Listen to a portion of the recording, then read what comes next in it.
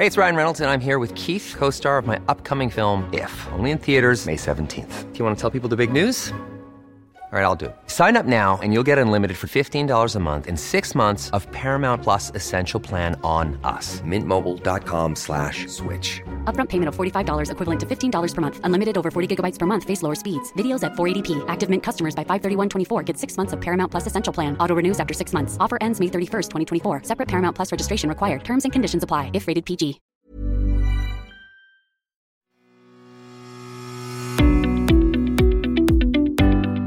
Hello and welcome to the Mick Clifford podcast with the Irish Examiner.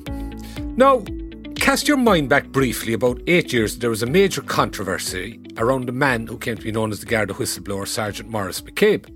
A central plank of that affair was hearings by the Public Accounts Committee, particularly when the Garda Commissioner, then Garda Commissioner Martin Cullinan, appeared as a witness. Two politicians were to the fore in questioning and probing the Commissioner. One was Mary Lou McDonald, then Deputy Leader of Sinn Féin, and the other was Independent TD Shane Ross. Now, bring it back to this week and the publication of a book written by one of those individuals about the other. Shane Ross is the author of Mary Lou McDonald, A Republican Riddle.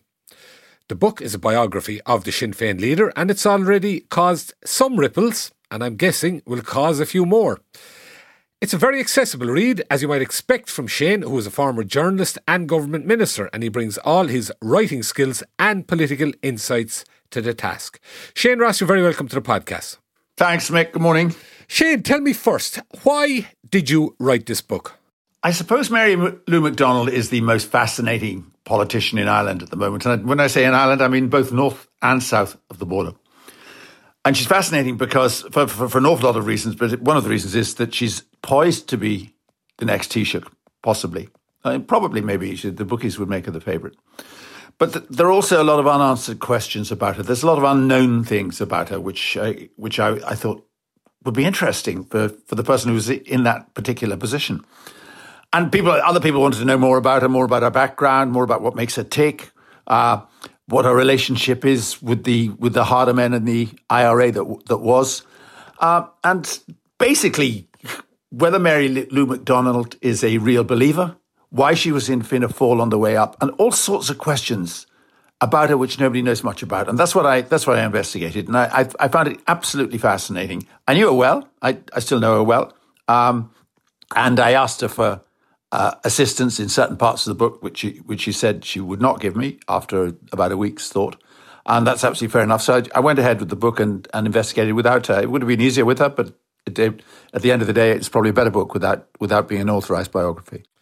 Yeah, and one aspect of that, you write of this in the introduction at some length, and it's very interesting. Understandably, on one level, Mary Lou didn't want to cooperate. That's very much par for the course, I'd suggest, with a lot of public figures in terms of a book being written about them. But you write that she did say that even though she wasn't going to cooperate, she would not stand in the way of others talking to you. And you also write that when she initially wants to decide her decision, she wanted to go away and talk to a few people, unspecified people, you suggest. Now, what was interesting was what happened subsequently when you went to try and contact other people in the what you might call the wider Sinn Féin orbit. Yeah. I think it was interesting that she said she wouldn't stand in the way, and I think that's probably true to a large extent. She was uncomfortable with the idea. She said she thought it was premature, I think was the word she used when she came back. And I wasn't completely surprised. In some ways I was, because I thought it would help her if she were to introduce me. Really, I wanted to meet members of her family, actually, and just to get stories about, her childhood and what she was doing in those times, background, which no biography is really complete without. And I thought she would do that, but she didn't. And that was absolutely fair enough. When I went to speak to other people, that was interesting. I left it a little while, and then I decided to go and talk to people who would have been regarded as, I suppose initially I started with people who would have been regarded as fairly hardline Sinn Féin, maybe former members of the IRA. And the first reaction was yes. I rang Jerry Kelly in Northern Ireland, and I said to him, look, I'd like to talk to you. He was a kind of key man in that sphere.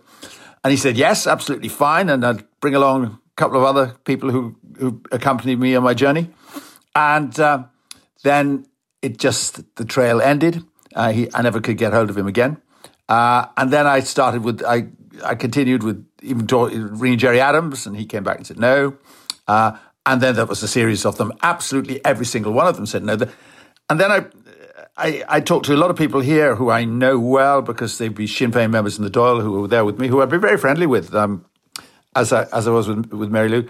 And I asked them, and their initial reaction again was okay. And then there was a series of people they just blocked. They dropped out one by one by one. After, I think, reference to the press office, which the Sinn Féin press office just said, don't do it as far as I can see. That's the only conclusion I can draw. And, Sinn Féin likes to be in control of its message. That's the way it works. And it is in control of its message. It does. People don't veer from that, certainly not openly. So it was a difficult start. But after that, as you know, because in any political party, there are people who leak, and there are people who talk, and there are people who have a somewhat different agenda from the leadership. And then people started talking to me off the record. Yeah, and I suppose you were well placed in that regard because, as you say, Sinn Féin is very well known for how tightly it controls the message, but because of your own involvement in politics and the natural interaction you would have had with people there for, they knew the cut of your jib, so to speak, and they might have been more willing to talk, whereas it shows you how difficult somebody coming from the outside trying to do something like that once it's been decided, omerta, so to speak, is going to apply. It shows how difficult that could be.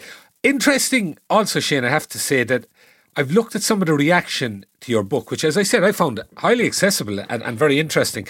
But what I found interesting too was some of the reaction, both in publications and some people who commented on it.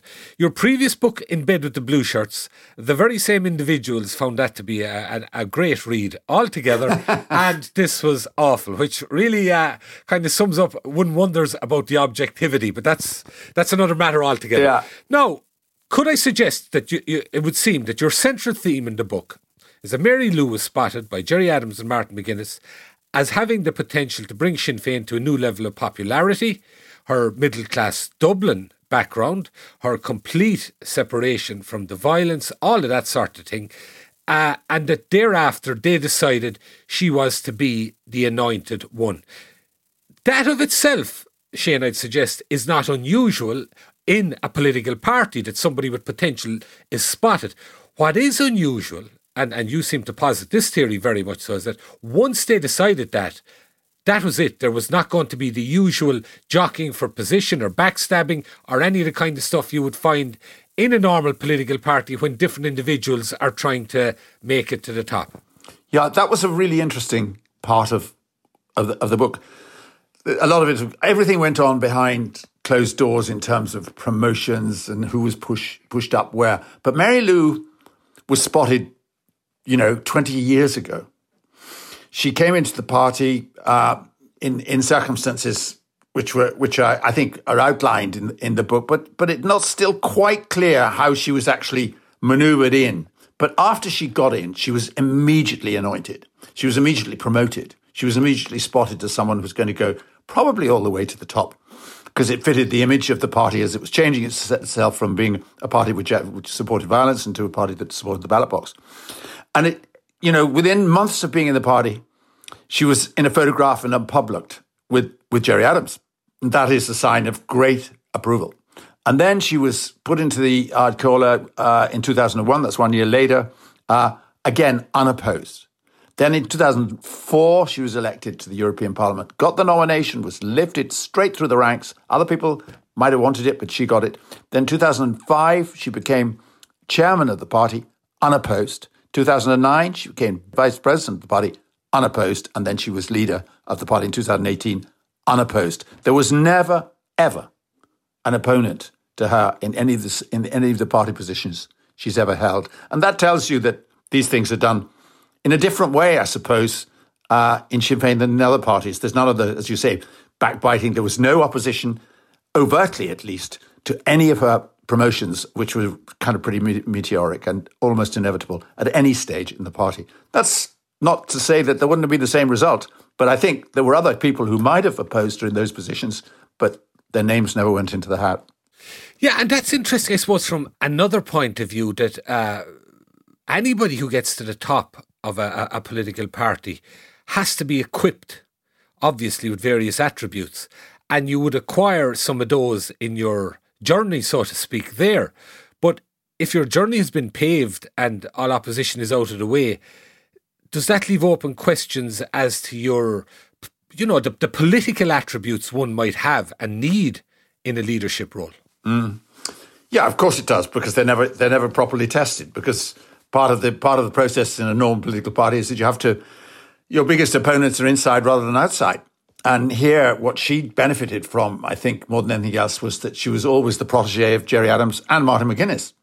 And both of them backed her all the way. And if you were backed by Martin McGuinness in Sinn Féin, as it was, and by Gerry Adams, opposition was pointless because they were so powerful within the party. So it tells you more about the party than about her. But certainly, I suppose she lacks the sort of normal, traditional party infighting of having to stand for an election internally and win, because that sort of opposition was put down and not really allowed. And there were no even hints of it, really. In the leadership, there was talk about Pierce Doherty coming through. And I talked to one or two members of Sinn Féin who told me that, in fact, they thought had there been a democratic vote, and it was an interesting observation, several of them, Pierce would have won, that he was actually more popular with the ranks of within Sinn Féin. He would have actually won, because there was, it's kind of dormant resentment, but to Mary Lou because of her background, because he was from Border County, she was from South Dublin, very well off, or apparently very well off, and they feel that Pierce would have actually won, but that wasn't the plan of the leaders, and the leaders won in Sinn Féin. The leaders could impose their preferred candidate. It was a tradition there on the troops. But Mary Lou did have to work at the leadership, but I think it was part of the deal that she did, and she had to work at it very, very hard at some stage.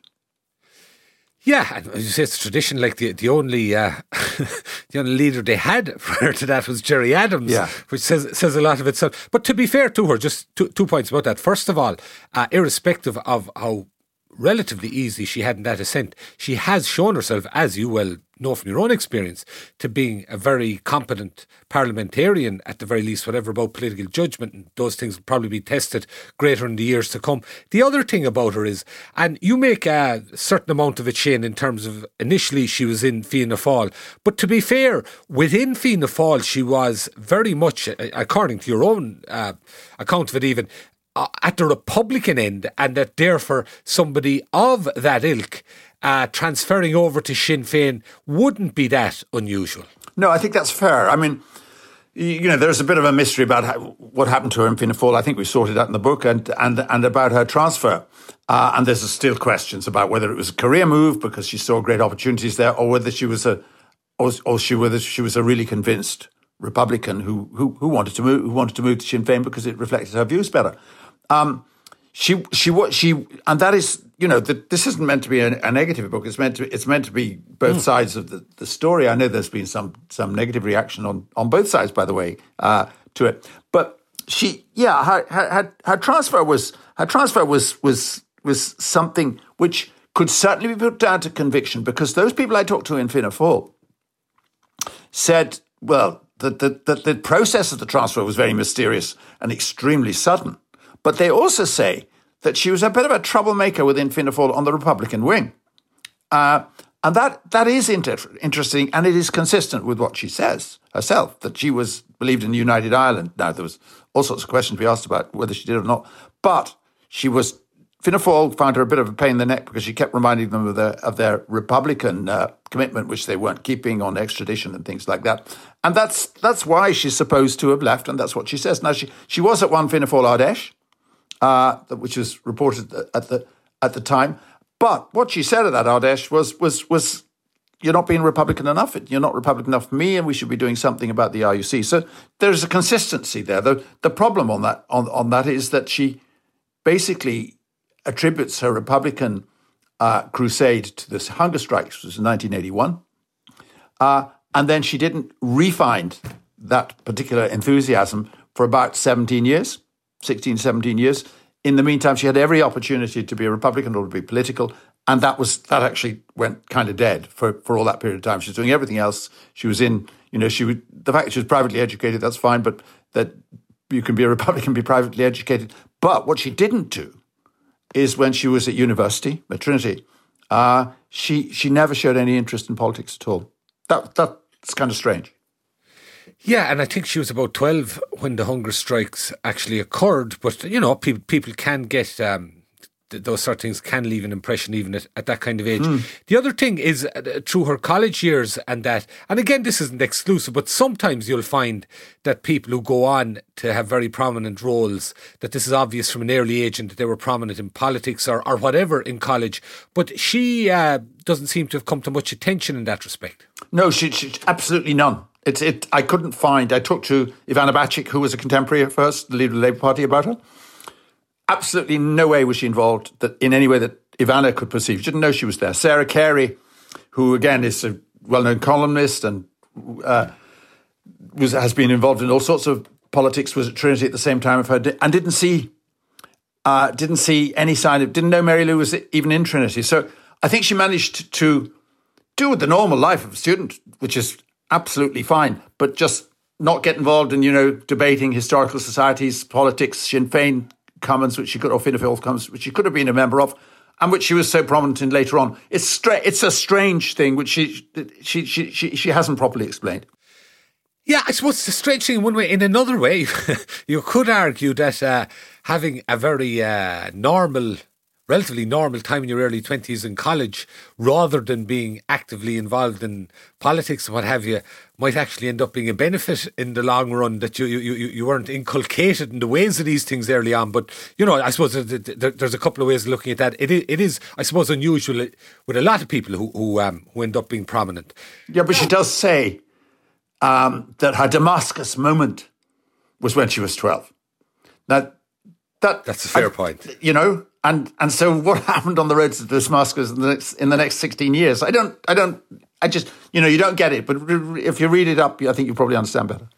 You've read it. But that's a fair point. That, as John Lennon famously described about himself, a lost weekend, which can go on for years. Yeah. I'd also have to say that if anybody judged me and what I was at in college, I think I predicted I'd have reached 30. But anyway, that's neither here nor there. We don't want to be killjoys. She had a good time, but fair enough. Yeah, in fairness, yeah. To know what's really happening, subscribe to the Irish Examiner today at irishexaminer.com/subscribe. Now, again, back to the central theme, Shane, and this is a thing that I think people, particularly in Sinn Féin, and some who suggest they're not in Sinn Féin anyway, but would take exception of it, you do seem to suggest that right up to the present day, more or less, that she is not in control of the party as one might expect of a leader, and that to a huge extent, I don't know, you don't say strings are pulled, but I'm paraphrasing, that it's the old guys in Belfast who'd been in the IRA, who were getting on in years, who were the leaders of the so-called Republican movement, that they are ultimately the real power behind the throne. Yeah. There's a lot of people in Sinn Féin who have huge problems with that. Yeah, they do, and I understand that, and they assert it absolutely emphatically time and time again, and say that, and she does as well, and say that doesn't happen. I think you've got to look at ask this question: is there still an Army Council? Right, that's a question which is constantly asked, and the last statement from the Garda Commissioner and from the PSNI was that there is an Army Council operating in a certain way. If you ask people, and I ask in the book, how would you like to look 5 years younger? In a clinical study, people that had volume added with Juvederm Voluma XC in the cheeks perceived themselves as looking 5 years younger at 6 months after treatment. Look younger, feel like you. Add volume for lift and contour in the cheeks with Juvederm Voluma XC. Reverse signs of aging by adding volume to smooth laugh lines with Juvederm Volure XC. For important safety information and to find a licensed specialist, visit Juvederm.com. That's JUVEDERM.com. Not for people with severe allergic reactions, allergies to lidocaine, or the proteins used in Juvederm. Common side effects include injection site redness, swelling, pain, tenderness, firmness, lumps, bumps, bruising, discoloration, or itching. There's a risk of unintentional injection into a blood vessel, which can cause vision abnormalities, blindness, stroke, temporary scabs, or scarring. Talk to a licensed specialist to find out if it's right for you. If you ask Arlene Foster, she'll say, yes, there is in a form, probably. If you ask Jeffrey Donaldson, they do say, yes, there is in some form. That you'd expect them to say that. Right, yeah. That's fair enough. If you ask Colin Eastwood, he says, look, there is an Army Council in a reduced form.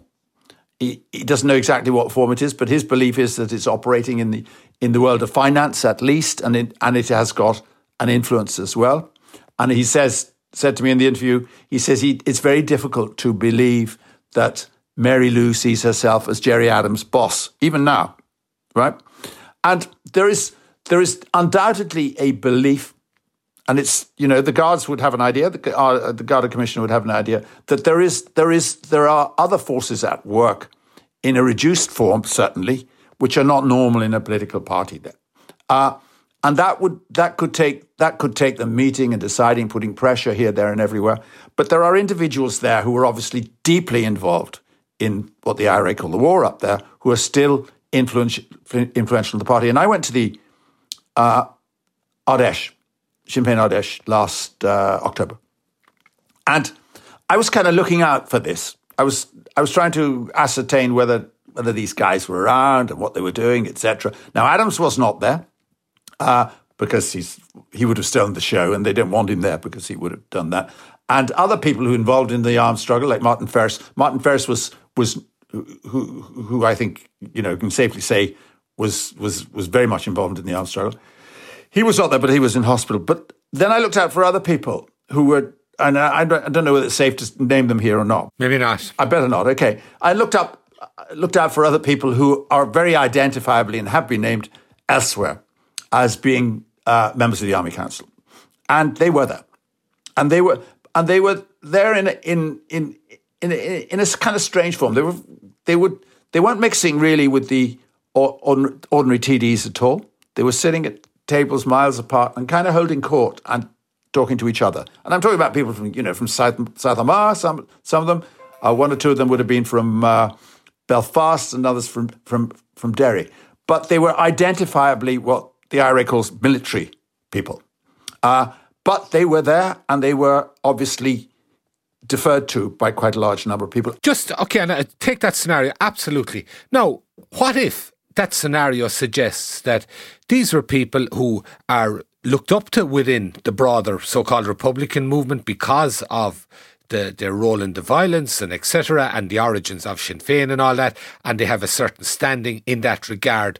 But in terms of how the party strategically is operating, it's perfectly plausible that they have no role. Now, on two levels. First of all, on the policy level, in that I don't think anybody's suggesting, for example, to get involved in housing policy, health, whatever, any of that stuff, that most of it is to do with strategic and to do with the great project of reunification. But even in that respect, it's perfectly plausible that these individuals are there and they're deferred to, as you say, on the basis of their record, but that they don't have any real influence. I think it's unlikely that they have no real influence. I think when you saw when Gerry Adams got into a certain amount of trouble with his Christmas greetings with Santa Claus last Christmas, and when Eoin Ó Broin, who is one of the new bright sparks, he's not that new, but he's one of the intellectuals from down here, one of the Sinn Féin, no military record, a tall guy, said that he thought that Gerry Adams should apologise. It was an interesting test between that old wing and the new wing.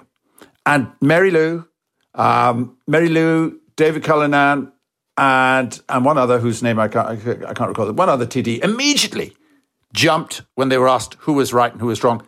Adams got their loyalty. Ó Broin was thrown to the wolves for a while, thrown under a bus for a while, and Mary Lou specifically came down on Adams's side on that, right? That was interesting. That indicated to me that the power of the old guard is still there, and the influence of the old guard is still there. I'm not saying it's all dominant. I think she is powerful because she's got such a fantastic democratic electoral mandate. But don't write them off. Don't say, Adams has been thrown to the wolves. Not at all. I think, and it was 2 years ago, I think, that there was a very interesting interview with Hugh O'Connell of the Sunday Independent, and he interviewed Mary Lou quite forensically, and he said, "How often do you talk to Adams?" And it was quite clear at that stage. She said he was, a very wise guy, and she took his counsel at that stage. So I don't think there's a complete kind of break of that link. I think it's still there. And if you look at Bobby Story's funeral, which was held in 2020, when she was still leader, there was a message went out from that. And I'm not saying that it's necessarily the case, but the message went out from that because the last coffin carry, which is the important one, the last people to carry the coffin, were all people. It wasn't Mary Lou. It wasn't anybody. It wasn't anybody from the non-military wing. It was all the military people. It was the 6 people who you would closely identify with the old military wing. So messages are going out, hey, we're still around. They're not going out that we've still got guns or anything like that, but we're still around and we can do things our way when we want to. And if that is the case, Shane, in terms of policy, I'd suggest the only thing that really would come in that sphere would be the issue, the national question, the issue over the country. I genuinely don't think, even if it were the case, they get involved in policy in terms of bread and butter stuff. But presumably, if that is the case, is there any suggestion that they might have control over some of the finances? Or I mean, how serious is that? And how serious would you regard it in terms of democratic norms? Yeah, I think there's an answer. There's questions have to be answered about the finances, certainly still. And Sinn Féin has an enormous amount of money, and it spends an awful lot of money on political activities in the South. And I think that people are still looking for answers to the questions like where some of the money went, where the funding's coming from, and how they managed to have quite such a kind of large staff and extravagant role. I think that there's a kind of lack of inquisition and inquiry about political parties and exactly what they're up to. And I think that applies not just to Sinn Féin, but to others as well. Okay, well, let me put another way to you. We all remember prior to 2016, Donald Trump, he said to somebody, if he went out on Fifth Avenue and shot somebody, people would still vote for him. Yeah. The nature of the fissures in politics at the moment are such. I'd suggest to you that irrespective of all this, and even if it did have substance, I don't think it would impact on the electoral appeal of Mary Lou. I think what you're seeing here, yeah, you're partially right. It wouldn't have any impact at all, and hasn't had in Northern Ireland whatsoever. And they're just obviously they're used to it. They're hardened to it. It's unfortunately been the norm in Northern Irish politics for so long, and it hasn't damaged Sinn Féin that they have been they've been associated with some pretty awful things up to recently. The trick for Mary Lou is obviously that all that type of activity, and it always has been really in the last 10 years, is kept out of the kind of southern, out of the southern papers, out of the southern media as much as possible, and they fight the bread and butter issues here. And all the indications are that that's where the party obviously want to fight elections. They don't want to fight it on the armed struggle or their past whatsoever. Then you could even see it in the Northern Ireland election in May. They didn't really want to talk about the border. They wanted to talk about bread and butter issues because that's where their money, that's where they get their votes, and that's where the votes are, and they were very effective at it. Yes, and on top of that, what you're pointing out, I think, is correct. One of the things is that Mary Lou, despite her identification and the fact that she's had to defend Adams in the most appalling situations politically and on awful crimes that he's been linked to, doesn't seem to have suffered at all. Sinn Féin is rising in the South despite all these things because they have so successfully championed issues like health and housing. And that's where they're going to be in the South, and that's where they're going to be for good.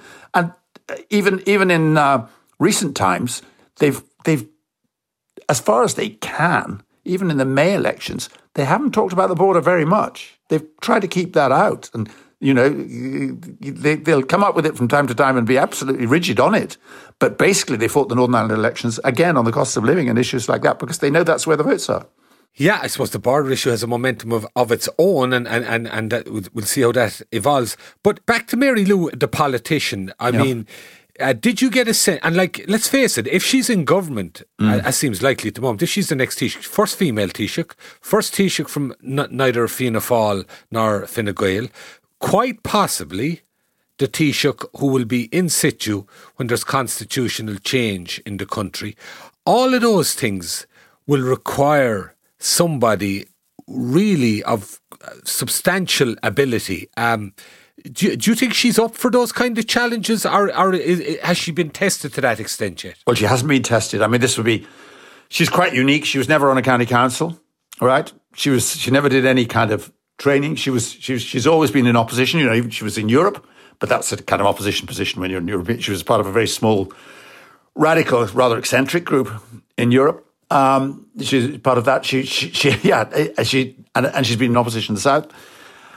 And she'll be moving straight into the Taoiseach's office. That may be difficult for her. It's very difficult. Now, she's got great personal skills, which is very, very important. People like her. She's extremely likeable, very agreeable, very bright, very quick. But it will be a huge disadvantage when she's going to have to deal with making actual decisions, and when she's going to have to move on the border, which is going to be a really hard thing for her. The big gap in Mary Lou's border credentials is that she hasn't won the trust of unionists. That is where she's got to move if she's really. I mean, she's a complete.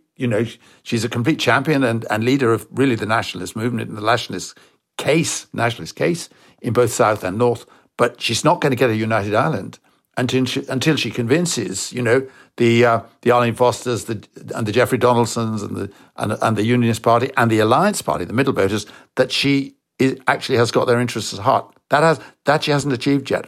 That's an enormous jump for her to be able to make. But she's formidable in personal terms. And one of the things that did strike me when talking to Donaldson and to Arlene Foster was that they like her. They're kind of reluctant to say it. You can detect it. They're saying, well, I didn't quite like her, but we don't like her politics. It's a good start. It is. It's something Bertie Ahern had, for instance, as well in spades as well. And as you said, that can be a good start. And the other things you mentioned too, because of how things have evolved, because of how she's acquired the position she has, she's had to stomach stuff coming out from the past, of which, as you said, she had absolutely nothing to do with herself. But there was, for instance, Maria Cahill and the way that woman was sexually abused and how that had been dealt with by the IRA and the whole thing. Those kind of incidences, that sort of thing, it must be very difficult to have to deal with, particularly and not, in fairness to Mary Lou McDonald, not just her, but others of her generation within the party who are focused on bread and butter issues. That's a tough station. Yeah, she had an absolute nightmare time. And if you want to give her the benefit of the doubt, you can say she was defending Adams, but she didn't believe in what she was doing, which politicians do from time to time. But this was a really serious, deadly serious human. I mean, she had to defend Adams on McConville, his position there. She had to defend Adams and the IRA's position on Maria Cahill, which was really pretty well. And just to point out, Jim, we should point out, Gerry Adams has said he was never in the IRA, irrespective of what people believe. Yeah, and she said she had to defend it. I mean, she had to say she was asked, did she believe Gerry Adams was never a member of the IRA, as he says, and she says yes, she does. Now, nobody else in Ireland is convinced of that, but those are the sort of hoops that she went through, and there are plenty others. I list them in one chapter. There are an awful lot of them of atrocities where she wouldn't condemn the IRA for certain things. And I mean, if you want to give her the benefit of the doubt, you say, well, that's what you have to do to get the leadership of Sinn Féin. And I think it was part of what she had to do for the leadership of Sinn Féin. I'm not convinced that she believed what she was saying at the time, but it's impossible to know what's going on in her mind.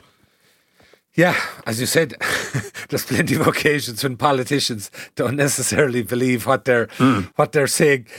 Finally, Shane, you write in the introduction that you've known her and you've liked her, and as you said, she didn't cooperate, but you said we parted as friends, and after publication of this book, I hope we can remain so. Have you heard any word about her reaction to it?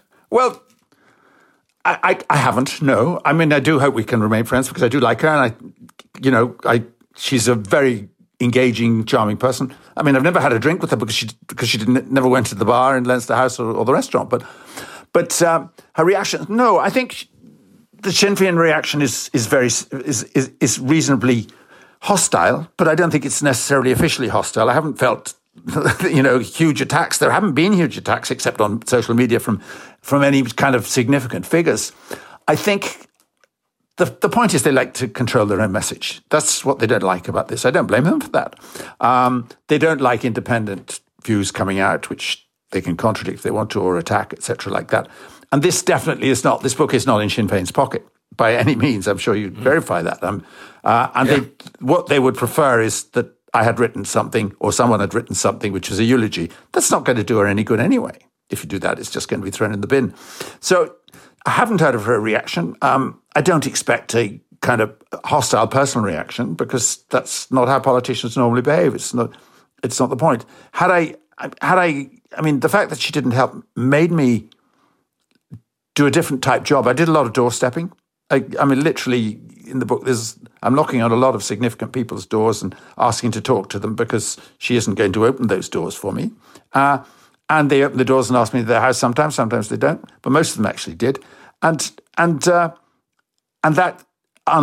revealed actually a lot of stuff which I wouldn't have got otherwise. If she'd cooperated, I suspect I wouldn't have found out a lot of things which were in the book, which are really interesting, because she'd have given me some really nice stories about herself and her family.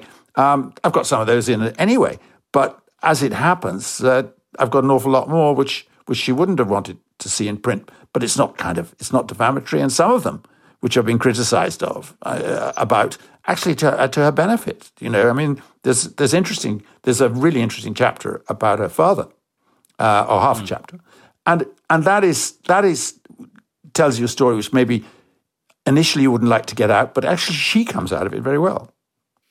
Yeah, I think she does actually, and I did find that interesting, and I don't think it's any secret, certainly not that her parents' marriage didn't last, and coming out of a particular time in Ireland, most people would prefer, not to have that publicised. But as you say, I think she does come out well, and I don't think anybody comes out badly out of that. It's perfectly normal stuff. Yeah, I mean, she's obviously very sensitive to it, and of course she is. She was a child, and when they separated, but basically, the reaction I've got to that from most people is, God, more power to her. Hasn't she come out really strong out of that as a really strong person, and she survived it? And her mother comes out of that story extremely strong and well as well. So, the people say, okay, that it's getting too close to the bone in her private life. I don't think it really is. I think it's actually something she should welcome. Yeah, I couldn't disagree with you, Shane. I have to say, I found it to be a fascinating read. There are some parts of it that perhaps people won't agree with, but then again, that's the best way to be always, that you don't want everyone agreeing with you, you're in trouble altogether. But I think it's definitely worth the read. I have to say, I thoroughly enjoyed it. Mary Lou McDonald, A Republican Riddle by Shane Ross. Shane, thank you very much for talking to us today. Thanks, mate. Thank you very much indeed. Thanks a lot. I'd also like to thank our engineer, JJ Vernon. Thank you, folks, for listening, and we'll be back with you again next week. Take it handy.